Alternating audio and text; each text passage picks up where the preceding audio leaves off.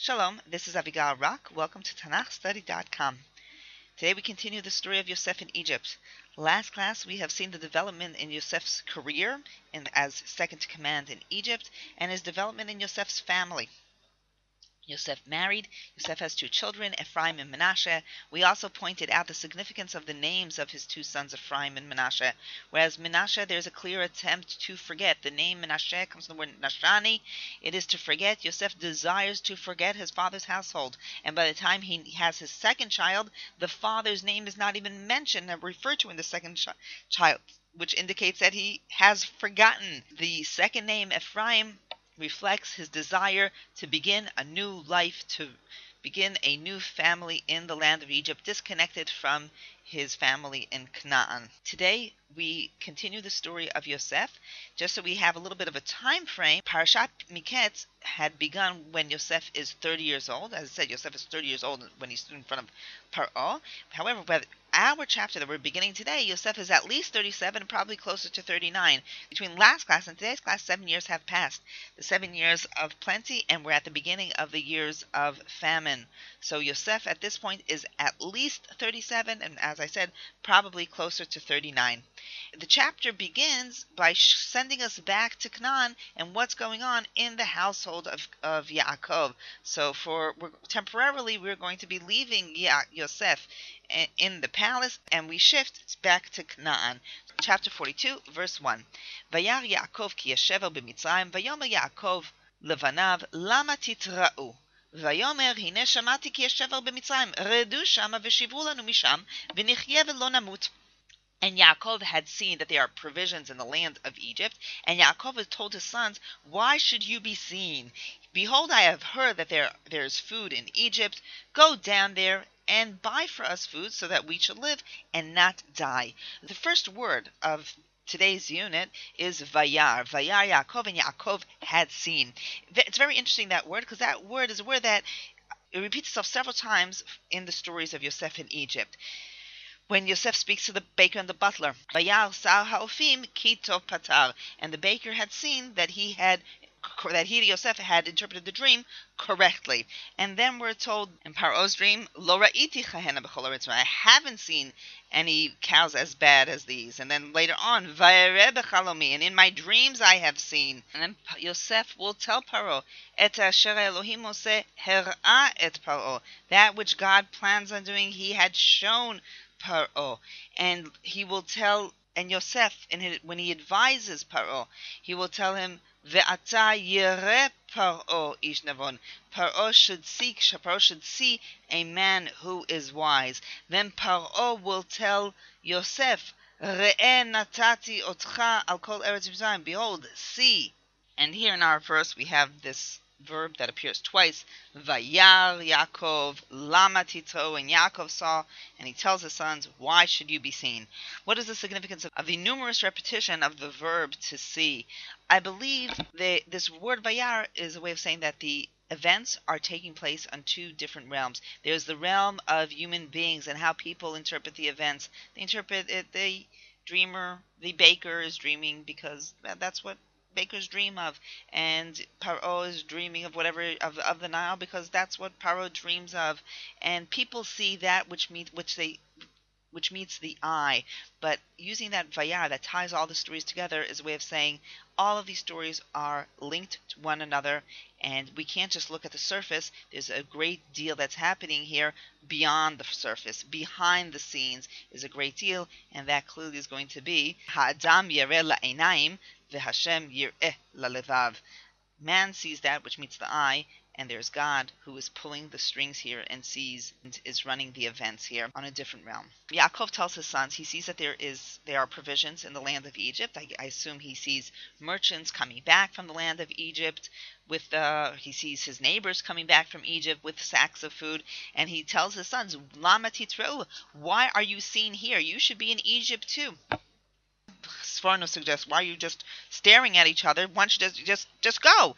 What we see here, and I find this the most interesting aspect of this verse, is that the brothers demonstrate some level of passivity, perhaps as a result of the story of Yosef, which is expressed that they can't even take the initiative to go down to Egypt to bring food. Yaakov continues, go down to Egypt, I have heard there's provisions, and bring for us food, v'nichya v'lo namut, lest we die. Verse 3, וירדו אחי יוסף 10 לשבור בר ממצרים, ואת בנימין אחי יוסף לא שלח יעקב את אחיו, כי אמר פן יקראנו אסון. Joseph's 10 brothers go down to Egypt, and Binyamin, the brother of Yosef, Yaakov did not send with his brothers, for he feared lest something tragic happen. Now, the milah mancha, the repeating word in these verses, is the brothers. Achei Yosef. Echav. Brothers, brothers, brothers appears 3 times in these 2 verses, and it's going to appear several more times in the following verses. This is a story that's all about, not only a story about brothers, only here, what the word that's going to appear is not brothers, Achei Yosef, because that's what's significant here, is the fact that, not the fact that they're brothers, but they are Yosef's brothers. And with all that heavy loaded phrase, the brothers of Yosef, who do not know Yosef is still alive, are going to be coming down to Egypt. And this whole story has to be understood with the background that these are the brothers of Yosef. Now, Yaakov does not send Binyamin with his brothers. The reason Yaakov does not send Binyamin is hinted in the description of Binyamin. That Binyamin achi Yosef lo shalach Yaakov et echav. Binyamin, the brother of Yosef, he did not send with his brothers. So the reason Yaakov does not send Binyamin is because Binyamin is the brother of Yosef. Binyamin achi Yosef. Had Binyamin not been the brother of Yosef, perhaps he would have sent him. Since the disappearance of Yosef, all Yaakov has left from Rachel is Binyamin. All Yaakov has left from Yosef is his brother Binyamin, and therefore he doesn't send Binyamin with his sons. But when we read these verses, it's very difficult not to raise a possibility that deep down, and this is a question that's going to be in the background of our minds throughout this entire unit, that deep down somewhere Yaakov suspects that his sons had something to do with the disappearance of Yosef. That Yaakov suspects his sons had something to do with the death of Yosef. He knows that they did not love him. He knows that they were jealous of him. Since Yosef is no longer there, and Yaakov loves Binyamin now as a ben Zekunim, he is afraid maybe they will be jealous of him too, and therefore he doesn't want to send him. Now, how come Yaakov does not reveal this suspicion? Because that would just make things worse in the family. And we will prove later on that this is not a far-fetched idea. So Yaakov does not send Binyamin, and it is just the 10 of them. Verse 5. ויבואו בני ישראל לשבור בתוך הבאים, כי היה הרעב בארץ כנען. The sons of Yaakov come to Egypt, בתוך הבאים, amongst all the others who are coming to the land of Egypt. כי היה הרעב בארץ, for there is a famine in the land. That part of the pasuk is explained to us. How come people are coming from all over the land to Egypt? Many different Canaanites, families are coming to Egypt for food because there's a famine. Why do we have this? Why are we told that Yaakov's sons had come amongst the others? Because that's why it's going to make this whole story where Yosef is about to accuse them very strange. Why were they singled out? And there's several other families that are coming down to Egypt. They just come in b'toch habayim, and yet they were singled out. That's going to add to the bizarreness of the story that's about to happen. Verse 6. ויוסף הוא השליט על הארץ, הוא המשביר לכל עם הארץ, ויבואו אחי יוסף וישתחו לו אפיים ארצה. Yosef is the ruler of the land. He is the provider to all, and Yosef's brothers came to him, and they had bowed down to him. This pasuk, Yosef is the ruler of the land, and he is the provider. I want to explain this verse in 2 different ways. According to the approach, it's going to say that everything he's about to do was planned with the intention of meeting up his brothers. Is that Yosef, even though he is the ruler of the land, nonetheless, hu mashbir l'chol am haaretz, he puts himself in a point that he will provide to all, so that he will have an opportunity to meet up with his brothers, because he knows that the family is going to come down, and he wants to be able to meet with them. That is, if we follow the assumption that Yosef is planning out a master plan for his brothers to come to Egypt and bow down to bring his dreams to fruition, as we had seen in the Ramban last week's class. However, according to an alternative way of reading the story, which is the one that I've chosen to adopt here, and that is Yosef actually has forgotten about the brothers. Yosef has absolutely no intention of meeting up with his brothers, and what the verse is telling us, Yosef is the ruler of the land. He is the provider to everyone, and not that he sells to everyone. Whenever there's a family from outside of Egypt, they have to come through Yosef just to get permission to buy, and Yosef decides what to sell to them, what should be sold to them, what type of grain should be sold, and what amount. And this is not part of a plan of Yosef. Yosef, what the pasuk is telling us, as Yosef's position as the leader of Egypt, anyone from a foreign country has to go through Yosef. Everyone that comes from a foreign land has to come to him and get a permission slip to purchase in the land of Egypt. But this is not intentional. As opposed to the first interpretation that we had suggested, where we're told that even though Yosef is the leader of the land, nonetheless, he wants to make sure to sell to everyone so that he will have the opportunity to meet up with his brothers. So those are two interpretations. Verse 7, וירא יוסף את אחיו ויכירם ויתנכר אליהם וידבר איתם קשות ויאמר עליהם מאין באתם ויאמרו מארץ כנען לשבור אוכל. Yosef sees his brothers, he recognizes them, and he estranges himself, and he speaks to them harshly, and he says, where have you come from? And they said, from the land of Canaan, to buy food. What does it mean that he estranged himself? There are three ways of explaining estranged himself. Ramban says estranged himself means that he disguises himself. He pulls the turban more around. He covers himself with his turban so that he won't be recognized. Another way of explaining Beit Naker, he disguises himself by yelling at them. So sometimes when a person yells, the voice changes, and they won't be able to identify him by his voice. And thirdly, he estranged himself by accusing them. In other words, estranged means, as opposed to being a brother to them, he is being as a stranger to them. And so those are three interpretations. What does it mean? And he estranged himself. And he speaks to them harshly. Now, of course, the question that we're going to ask, what is the purpose of all of this? But we will address that shortly. Verse 8, Vayakel Yosef et achav vehem lo yakiru. And Yosef had recognized his brothers, but they did not recognize them. Now, if you notice, this verse appeared in verse 7, very similar words. Vayar Yosef et achav vayakirem. Yosef saw his brothers and recognized him. And here, the following verse, this is repeated. Yosef recognized his brothers, and they did not recognize him. What is the purpose of repeating, and Yosef had recognized his brothers? So what Ibn Ezra explains here, that at first he sees they're his brothers, but after talking to them, then he can identify each and every one of his brothers. So at first he saw his brothers and he recognized them, and then it says, and he recognized his brothers. So he recognized each and every individual. That's one possibility. Another possibility of reading it is that first he thinks they're his brothers, but it happens to us many times that we see someone that we haven't seen in a long time, and we're not sure. We think we know who they are, but we just want to establish that familiarity, and we talk to them a little bit, and then we're convinced we know who they are. That's what happens here. He sees them. He's sure he knows who. He thinks he first sees them. He thinks he knows who they are. He talks to them. He says, "Where are you from?" He says, "From Canaan." At that point, he's convinced that it's who he thinks he is. Vayar Yosef et achav, but they did not recognize. Yosef had recognized his brothers. So the first one is the first recognition, but after talking to them, it is a definite recognition. Then that's why we have that repetition. And the verse 8 concludes that they did not recognize him, and that's very clear why they would not recognize him, because he would expect them. They do not expect him. The reason Yosef is more likely to recognize them than they are to recognize Yosef is, as far as they're concerned, Yosef is dead. So they wouldn't assume that he's around, and they definitely would never have imagined their wildest dreams that Yosef would have become the second in command of Egypt.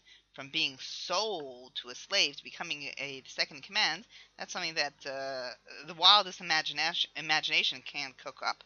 But Yosef does know that his brothers are alive, and therefore he will recognize them, and he does not, and they don't recognize him. Verse 9. ויזכור יוסף את החלומות אשר חלם להם, ויאמר עליהם, מרגלים אתם, לראות את ערוות הארץ באתם.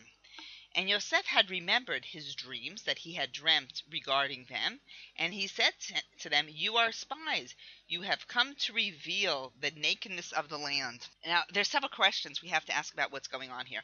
First of all, what is the connection between Yosef identifying his brothers to Yosef remembering his dreams? Secondly, why does Yosef accuse them of spies? Where's Yosef? What is Yosef trying to accomplish here? So I want to suggest three different possibilities to the first half of the verse. And Yosef had remembered his dreams. According to Rashi, when his brothers came down to him and they had just bowed down to him, he remembered his dreams, and he remembered that right now only one of the dreams has been fulfilled, which is the dream of the brothers bowing down to him. According to Rashi, when the brothers bow down to him, that's when Yosef remembers, oh, this is a fulfillment of my dream. They just bowed down to me. My dreams have been fulfilled. According to Ramban, no, it's the opposite. As soon as the brothers bow down to him, Yosef realizes that the dreams have not been fulfilled, that neither of the dreams have been fulfilled.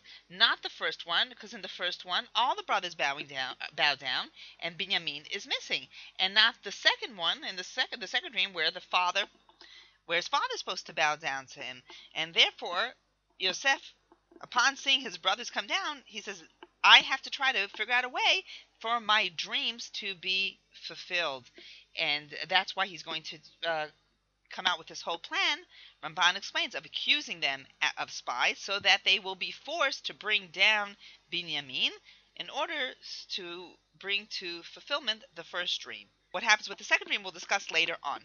Finally, the third possibility, at a more pshat level, when Yosef has been trying to forget. We started today's class discussing the name Menashe. Yosef has not been thinking about these dreams. Yosef has been doing everything he can to forget about his family. And though he tries to forget, suddenly they appear in his face. He can't forget. And when he sees them, what's the first thing he remembers? He remembers the dreams. He remembers how they mocked him for the dreams. He remembered how they threw him into the pit because of his dreams. When the brothers say, behold, here is the dreamer. He remembers that. And now he's going to teach them a lesson. What exactly does he want to teach them? That we'll have to figure out as the story unfolds itself. Vayizkor Yosef Halomot, and Yosef had remembered his dreams, clearly indicates there was an attempt to forget, to just start a new life, and the brothers' appearance disturbs that desire of Yosef. And he accuses them of spies. So he says, you are spies, you've come to reveal the secrets of the land. And let's continue verse 10. Says, no, our master, we've come here for food, to buy food. Verse 11.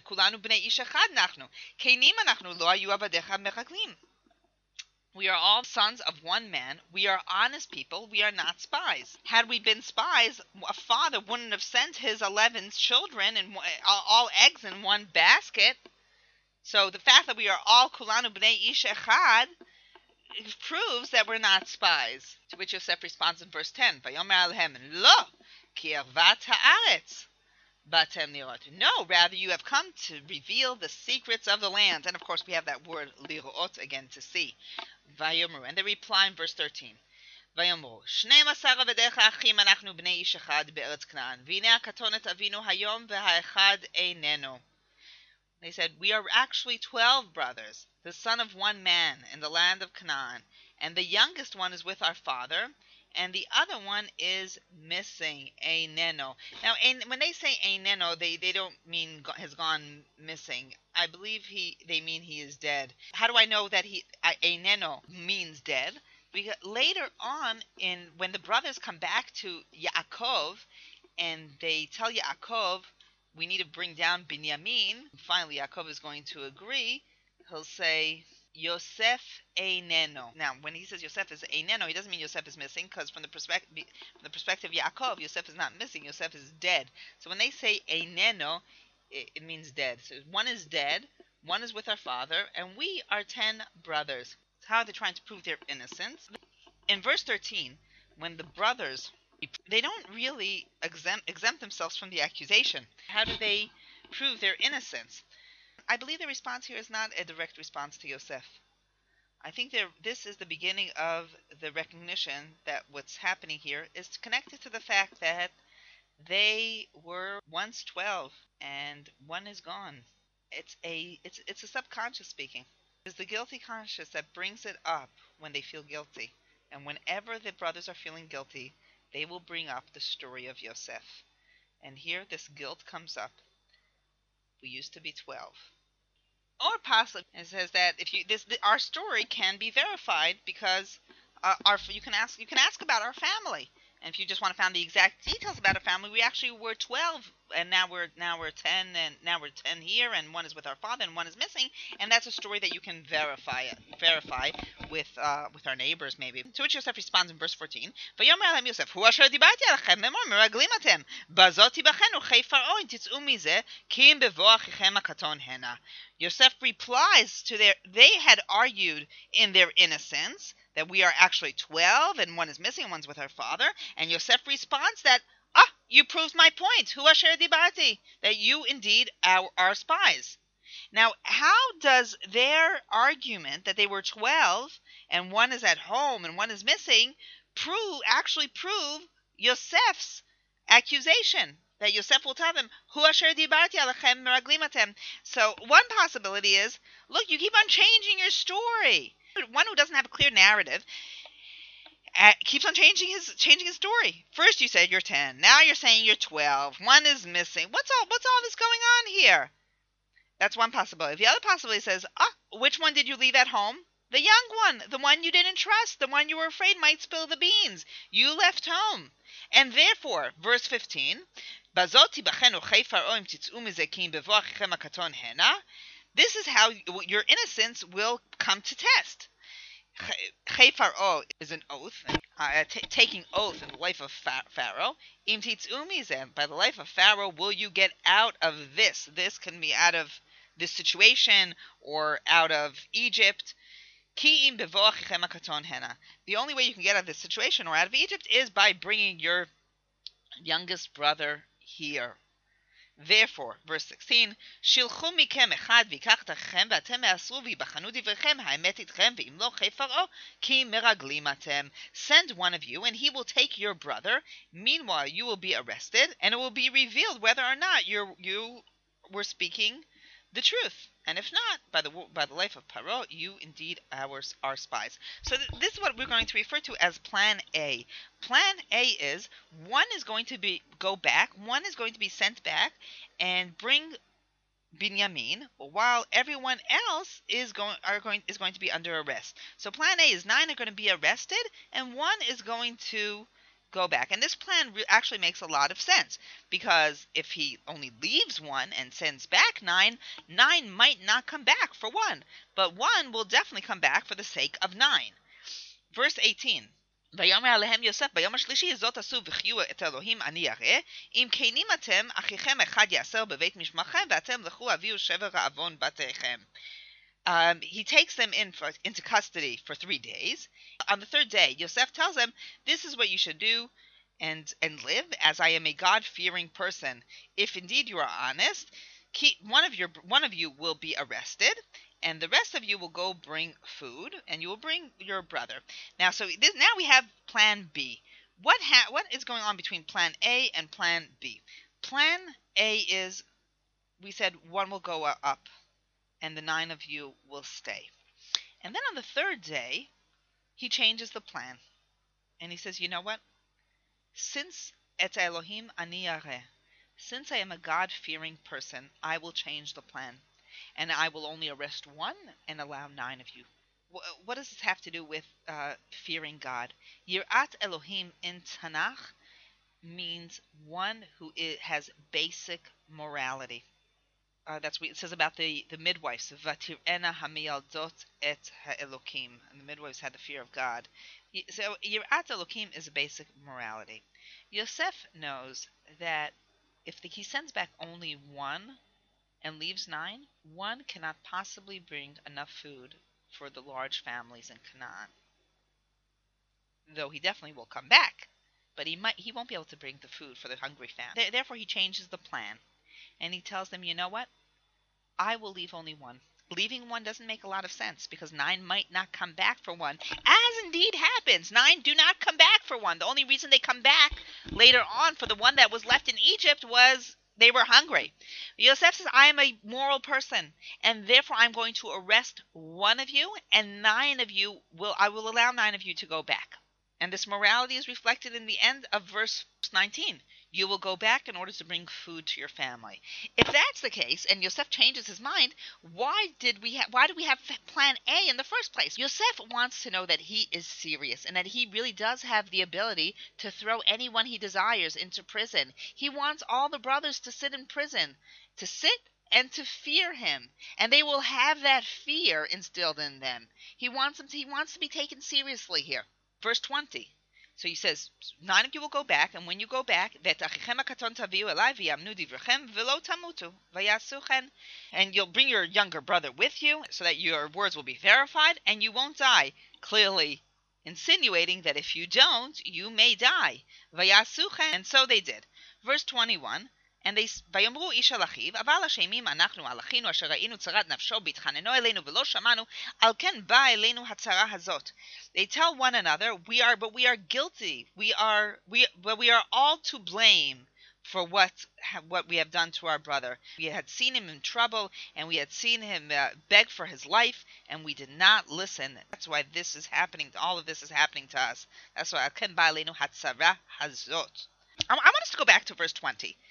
Yosef tells them, I will arrest one of you, and you'll go back home and bring food, and you will come back with your younger brother, and we will verify, and that way I will verify your words, and you won't die. And so they did. So they did seems to indicate that they took their food home, and they went back. And nonetheless, verse 21 tells us otherwise. Verse 21, they're still having a conversation in prison. So what's the relationship between the end of verse 20 and the beginning of verse 21, where they're having a conversation in prison about their guilt and their blame?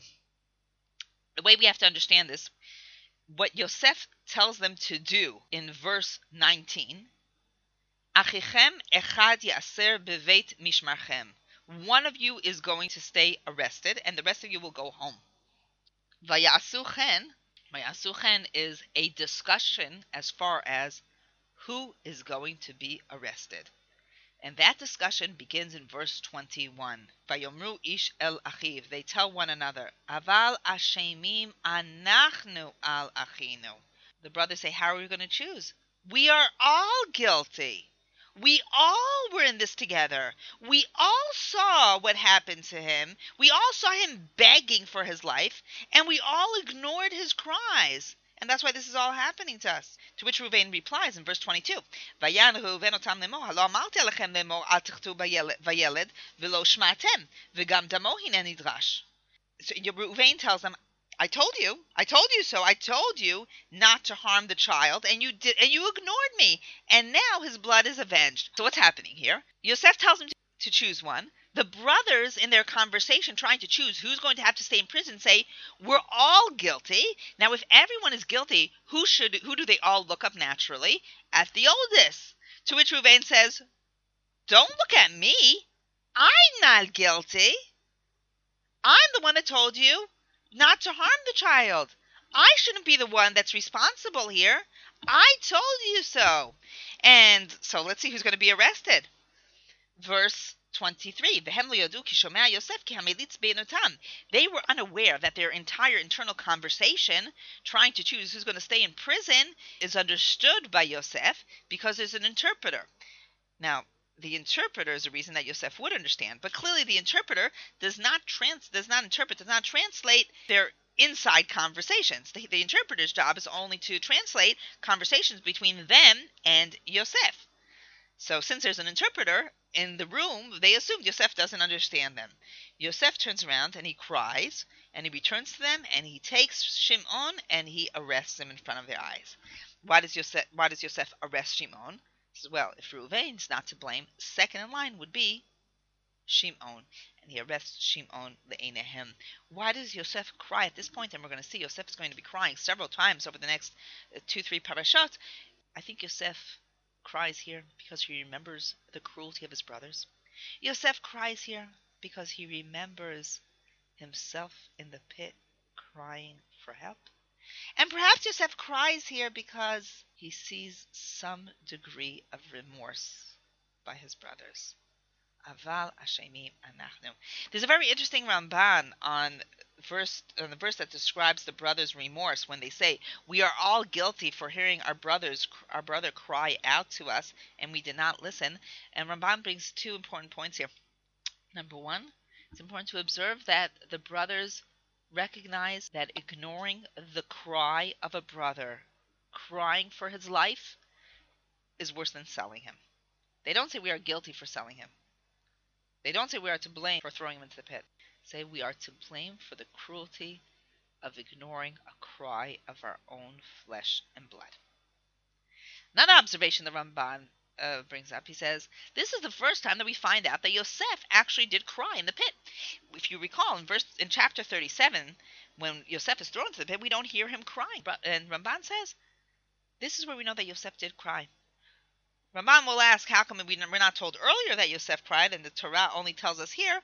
So he brings several answers. One of them is that this is the style of the Torah. Sometimes the Torah elaborates in one place and makes things and tells us things in a shorter version in other places, and we just have to put together the pieces.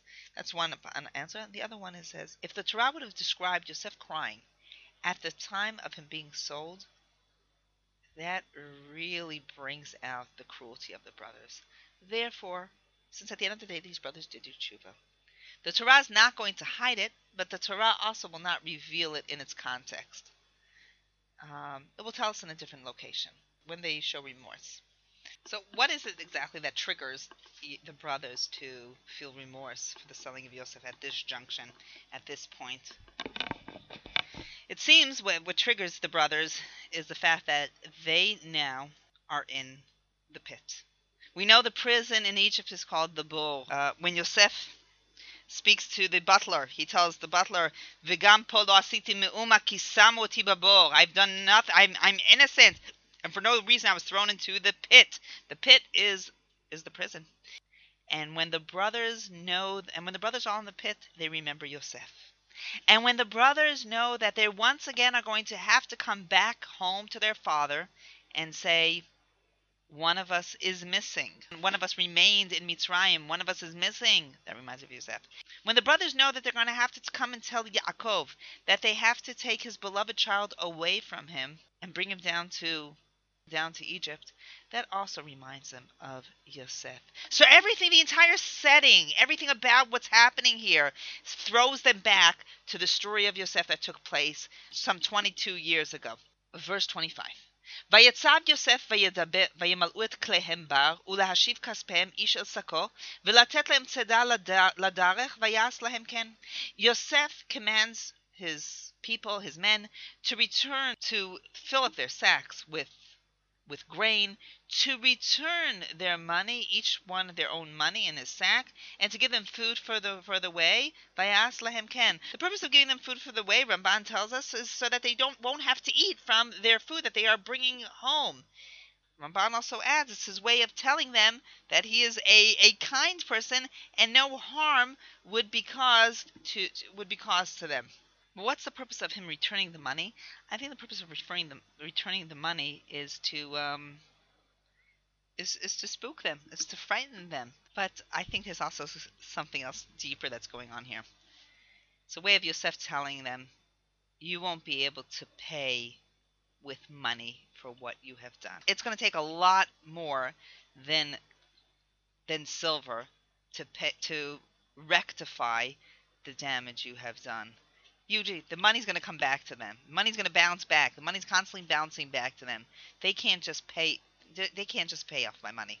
They will have to figure out a way to make up for what they did. As we end this unit, tomorrow's unit is going to begin when they come back to the land of Canaan, and they will have to convince Yaakov to allow Binyamin to come back with them to Egypt in order to release Shimon, but we will continue with that, please God, next class. Shalom.